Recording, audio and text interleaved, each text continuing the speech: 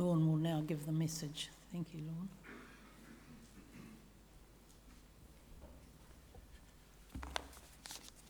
Thanks, John and Judy.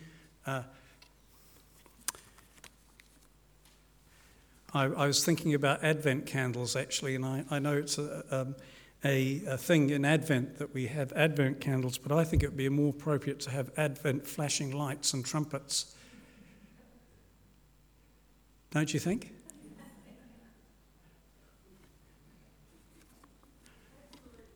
Oh, good. Thank you.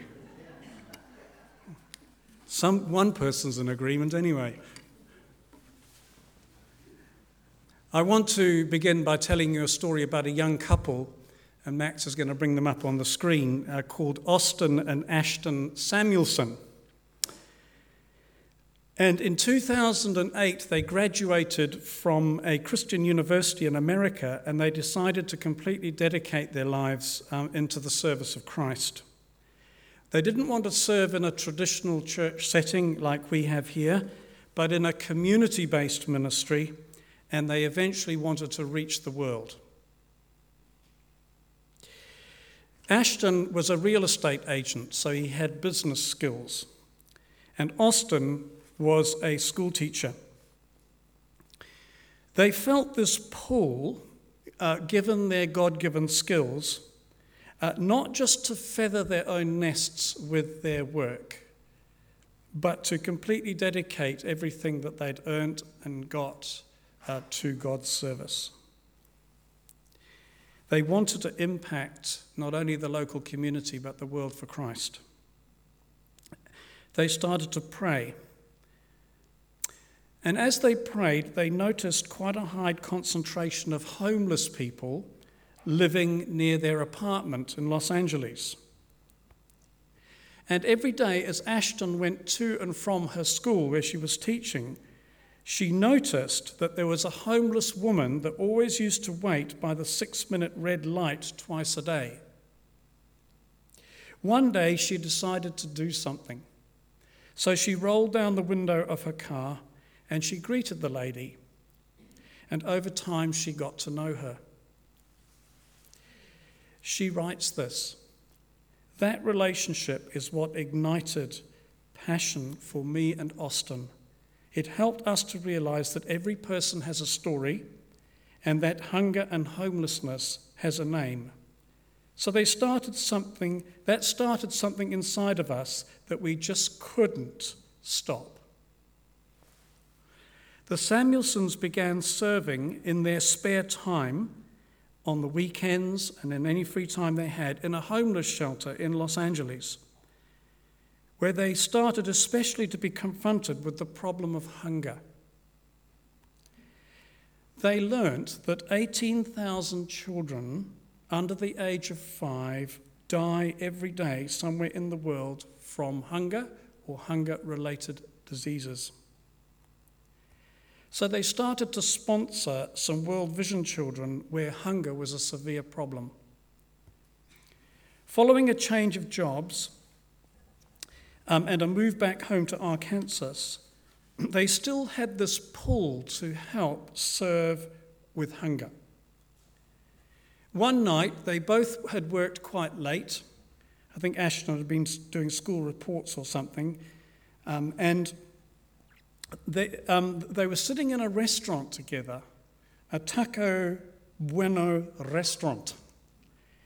And Austin said this: "What if there was a restaurant that donated a free meal for every meal that was purchased?" Ashton replied, "Yeah, that's a great idea. Somebody should do that. Someone who has the skills and experience and money and all the things that we don't have." Well, you can probably guess what happened. This is how the Holy Spirit works. In 2011, still working as a school teacher and a real estate agent with no restaurant experience at all, they opened a little place called Pitta 45 with 10 college workers. It's not quite that one yet, but that'll do. With 10 college workers and themselves with no dishwasher. They slept in the basement next to the conveyor room.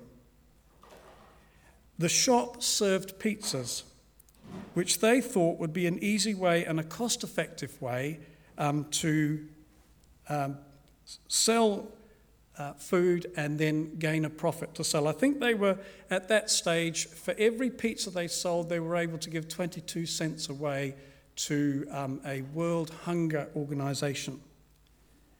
And they started donating money to an organization called Feed My Starving Children. They then went to Swaziland in a school holiday. So they were working full-time, running this restaurant, and they went off to Swaziland to see how their money was doing. And they were so inspired. They realized, however, that they could do so much more.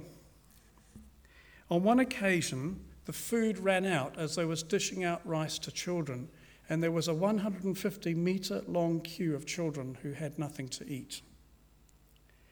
So they went back to the States. They carried on their work at Pitta 41. They finished their jobs as real estate agents and school teachers, and they opened another restaurant called Tacos for Life. They realized that tacos were far more popular than pizzas, and the food was a lot healthier, and more people would buy tacos. So that's what they did. For every taco that was bought, they would send the equivalent of a taco to somewhere in the world. And do you know that over a very short time, they started up 17 Tacos for Life restaurants, and they employed 400 people. Each day, each location aims to raise 1,000 meals. That totaled 13.8 million meals in 3 months. Their ministry grew and now serves 60 countries worldwide. The Samuel said this: "We are really serious about our mission, not just feeding others, but making the very best tacos out." So here's a couple who are combining their God-given skills and talents with their material wealth and their love for God and a compassion to feed the malnourished. One taco at a time. Now, I took the time to describe this ministry because it showed, particularly for me, how God can take what we offer, and over the years he can transform it, transform our small efforts into something really quite big and impacting. All it takes is a desire to serve God, prayer, a lot of risk, but also ultimately trust in God. So today we're looking at this third parable about the parable of the talents in the Olivet Discourse, which anticipates the second coming of Christ, and how believers should get themselves ready. 2 weeks ago, Dennis taught us on how we should wait wisely by serving wholeheartedly in what God has called each of us to do. Then last week, Howard taught on the wise and foolish virgins and how we are to keep busy with our lamps burning brightly. The essential features of all this Olivet Discourse teaching, if you could put up the next slide, I just want to summarize. You've seen the slide before, but here are 5 essential points about the teaching of the second coming. First of all, we have been living in the end times for the last 2,000 years. Ever since the death, resurrection, and ascension of Jesus, we've been living in the end times. Secondly, we are not to be alarmed by worldwide disasters, wars, tragedies, COVID. These are the things of birth pangs, like the birth pangs of creation groaning before the Lord will return. Thirdly, Christ will come again. This is the second advent. And when it does, fourthly, there will be a universal judgment. And today's parable focuses more on the 1 talent person than it does on the 5 and the 2 talent person. The judgment of those who fail to trust God with what he's given them. And fifthly, in the meantime, we are to get on with the job, each one of us, in preparing the kingdom of God by praying and doing, thy kingdom come on earth as it is in heaven. We should be bringing in the kingdom, preparing for the groom to come. So today, we've got the parable of the talents. And I thought we'd just put this one up here because we're all supposed to be like little children. Didn't that Jesus say that in one of his parables? Unless you become like little children. And we're looking at the parable of the talents. And Jesus delivers a punch into the solar plexus. The master Jesus goes away and leaves the resources in the hands of 3 of his servants. That would be a Christ follower like you or me. And he gave to each according to their capacity or their ability. And I love that. He doesn't expect us all to be the same. He gives according to our capacity and our ability. And he goes away expecting those resources to be put to full use. Of course, 2 of them do that. And upon his return, the 2 that had done that, he was pleased with them. The one who didn't, he was very angry, and he punishes the one who didn't use what had been put into his hands. This is, if you like, a picture of the judgment. All of us will stand before Christ one day and give an account for our service. So there are 2 particular things in this parable that I felt to draw your attention to today, because you've probably heard many sermons on this one. And the first one is this: the property that is given. In the Good News version that John read to us, we are told it's 5,000, 2,000, and 1,000 gold coins. In other version, it talks about 5 talents, 2 talents and 1 talent. Now, the talent is not what we think as like skills and gifts. A talent was a sum of money. It was the largest monetary weight of the day. It was equivalent to 15 years' wages. One commentator wrote quite a long time ago that a talent would be equivalent to 1.36 New Zealand dollars. That's if gold was $600 an ounce. But today, I checked the value of gold, it's actually $2,600 an ounce, which means that the 5-talent man was given $27.2 million. The 2-talent man was given, or woman was given, $10.88 million. And the 1-talent person was given $5.44 million. Hands up who would like $5.44 million. Right.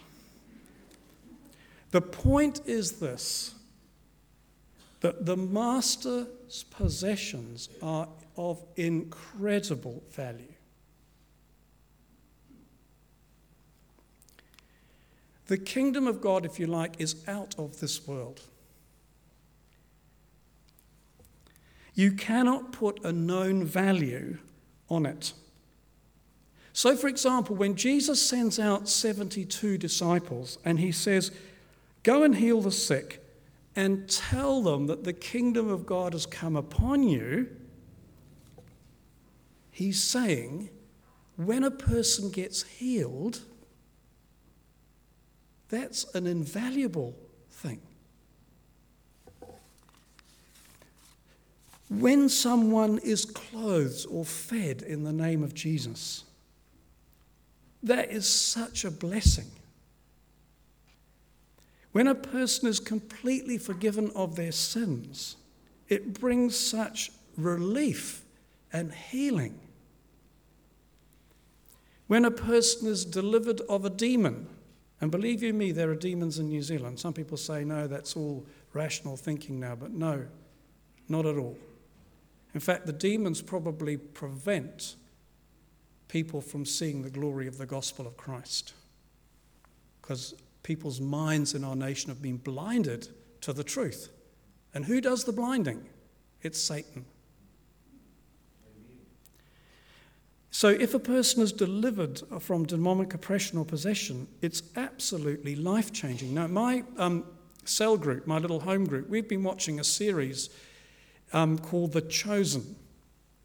And in this series, we see the deliverance of Mary Magdalene from 7 demons at the beginning of the film. It's absolutely extraordinary, the change that you see in this woman when she's delivered.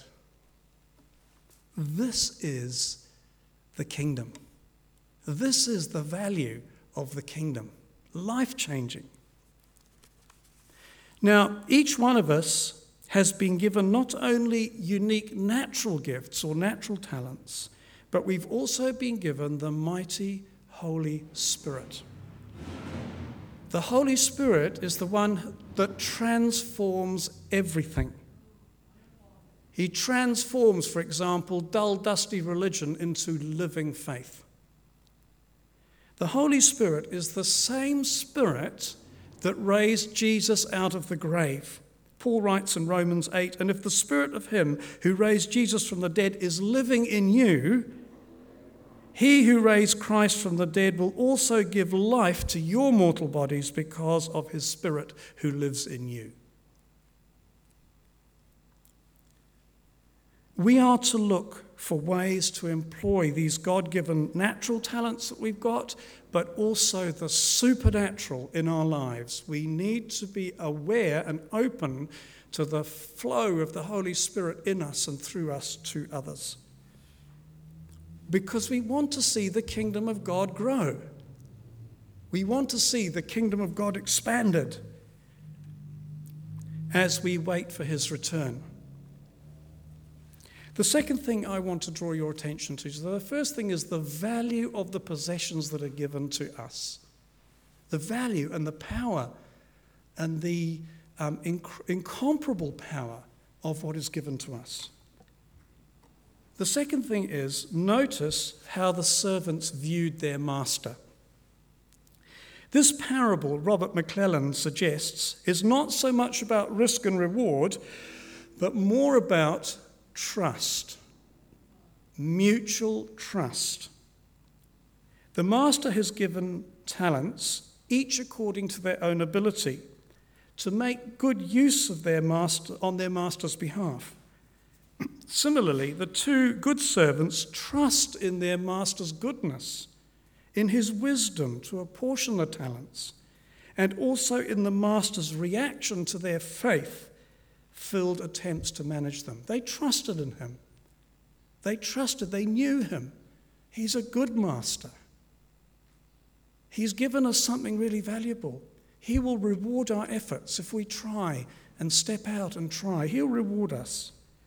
But the mistake of the wicked servant is not in failing to trust the market, but in his failure to know and trust his master. His poor management strategy is to operate out of fear. He operated out of fear rather than gratitude and faith and trust. He says to the master, I knew you were a harsh man. And that was his greatest miscalculation. He really didn't know the master at all. He didn't know the master. He knew about the master, and his thinking about the master was all wrong. But he didn't know him personally. Because if he'd known the master, he would have trusted in him and put the talent to use. You know, there's a difference between knowing about God and knowing God. And this parable is about the difference between knowing about God and knowing God. You know, the more that we seek to walk with God in our daily lives and get to know him and trust him and have conversations with him and step out in faith in small areas like the Ashtons did to start off with, the more he will give us, because he's seeing that we're stepping out in faith. The more that we step out, the more that he gives. And that's what happens at the end of the parable, doesn't he? He gives the 1 talent back to the one who had plenty. And we'd be thinking, that doesn't make sense. That's pretty unfair. Couldn't you go and find someone else who's got one talent and give it to them? But no, the message of the gospel is this: as Christians, as we step out in faith, God will give more. God will give more. God will give more, because he's to be trusted. And the thing about that is that it's so life-giving. It's not drudgery and duty, and it's life-giving to trust God and to walk in his ways. Do you know that Jesus said this? Whoever believes in me will do the works that I have done. And they will do even greater things because I'm going to the Father. The same Holy Spirit that resided in Jesus is the same Holy Spirit who resides in you and me. Think about that. By being given the Holy Spirit, Jesus was able to do all those miraculous things and loving things and eventually go to the cross. It was through the power of the Spirit who helped him. Now, our Master, Jesus, is still away. His second coming hasn't happened yet. But we have to trust and step out, each one of us, because he's provided each of us according to our ability. He's provided talents and gifts, not just to enable us to survive day by day, but to thrive and to flourish. Jesus came that we might have life in all its fullness, to shine his light into the world. Now, some here might struggle with this idea, but he came to transform fearful hearts to hearts of love and trust. He's come to transform hearts full of doubt to hearts full of faith. He's come to transform grumpiness to joy.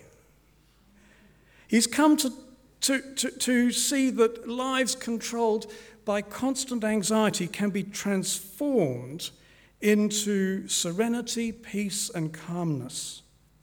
He's come to transform cynicism to pure hearts. He's come to transform living lives of self-centeredness to lives of other-centeredness.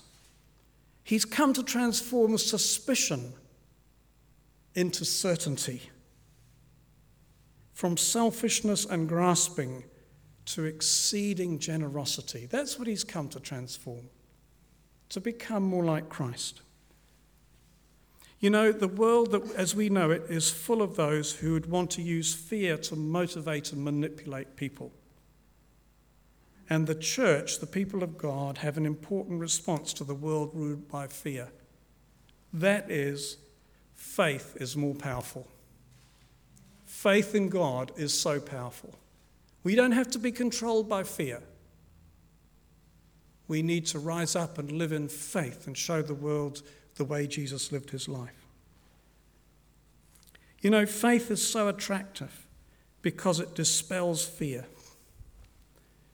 John said this: there is no fear in love, but perfect love casts out all fear.